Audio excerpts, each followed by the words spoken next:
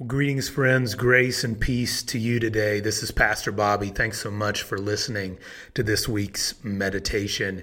You know, this past Sunday was a full and emotional day for our church, for our city. In the morning, many of us gathered in a local field to worship, to lament, to pray, to take communion together. For a lot of us, it's the first time we had seen each other in person since the quarantine went into effect. Those who couldn't join in person watched online, and there were moments of laughter, there were light moments, but there were also tears and just a general heaviness because of the last few months and over the events that we've experienced in our nation and in our city the last couple of weeks. And later in the afternoon, a group of people from East Soma Church joined others from around the city to stand and to march peacefully against racial injustice and police brutality. And my wife and I took our kids along with us because we thought it was important for them to experience this and to begin to understand the gravity of the moment we are living in. And as we walked through the streets of downtown Indy, we walked past broken windows and boarded up storefronts. We saw graffiti all over buildings, and we went in and out of police barricades. And my kids kept asking, well, why are we here? What are we doing? Why are people angry? Why are those windows broken? And we did our best to answer them honestly and to try and help them understand. Towards the end of the afternoon, as we began to walk back to our cars, we felt the sting in our nose and our eyes and our throat of tear gas and pepper spray. It was a surreal experience. And I was exhausted. I was sick at my stomach.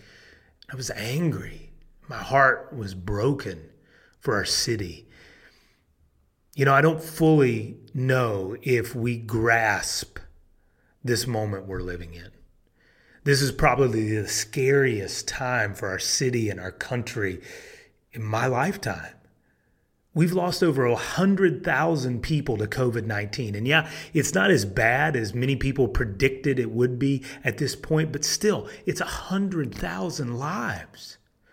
Nobody knows what our economic future is going to look like. Where will we be in the next few years? Who will have jobs? Who will lose their savings?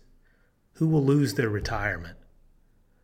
As a parent, I'm concerned about what my kids will experience as school reconvenes in the fall. What will they have to do?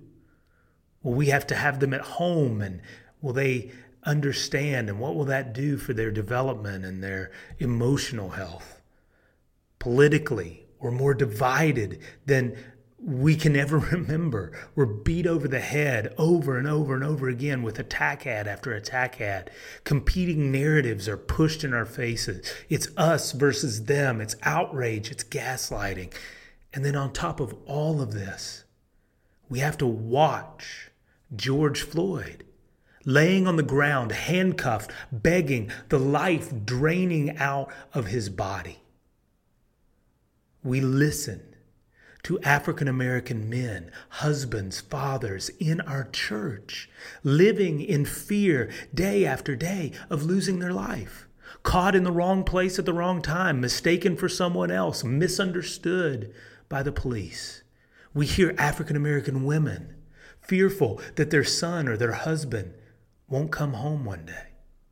We read that COVID-19 deaths are killing African Americans at twice the rate, and in some states 3 and 4 times the rate of other racial and ethnic groups. Violence produces more violence, and we saw that last week and over the weekend. And you know what? In a small way, I understand the frustration. I understand the rage. And make no mistake, this is the work of the enemy of God. Preying on the fearful, the hurting, the vulnerable, spreading lies, manipulating minds, dividing and destroying. Who will lead in this time of chaos? Who will stand up against injustice? Who will bring healing to those who are hurt and peace to those who are fearful? Who will comfort those who mourn? Who will do good in the face of evil? Those who know the love of God and live with his power can do this. Listen to the words of the Apostle John in 1 John chapter 4. Dear friends, let us love one another, for love comes from God. Everyone who loves has been born of God and knows God. Whoever does not love does not know God, because God is love. This is how God showed his love among us. He sent his one and only Son into the world that we might live through him. This is love. Not that we loved God, but that he loved us and sent his Son as an atoning sacrifice for our sins. Dear friends, since God so loved us, we also ought to love one another. No one has ever seen God, but if we love one another, God lives in us, and his love is made complete in us. If you've been a part of Soma Northwest, you've heard us say it over and over again because it becomes more true with each day. The world should know what God is like when they look at his church. The world should know what God is like when they look at us. When we love each other, they'll see God. When we live in unity with each other, they'll see God.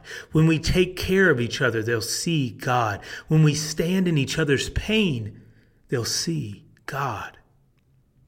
I believe that this has been and is true of us. And so let's keep moving forward. Yesterday, I just kept thinking over and over and over again, this is what it means to be the people of God, worshiping, praying, laughing, crying, standing together with others against injustice. We put one foot in front of the other. We do the next good thing.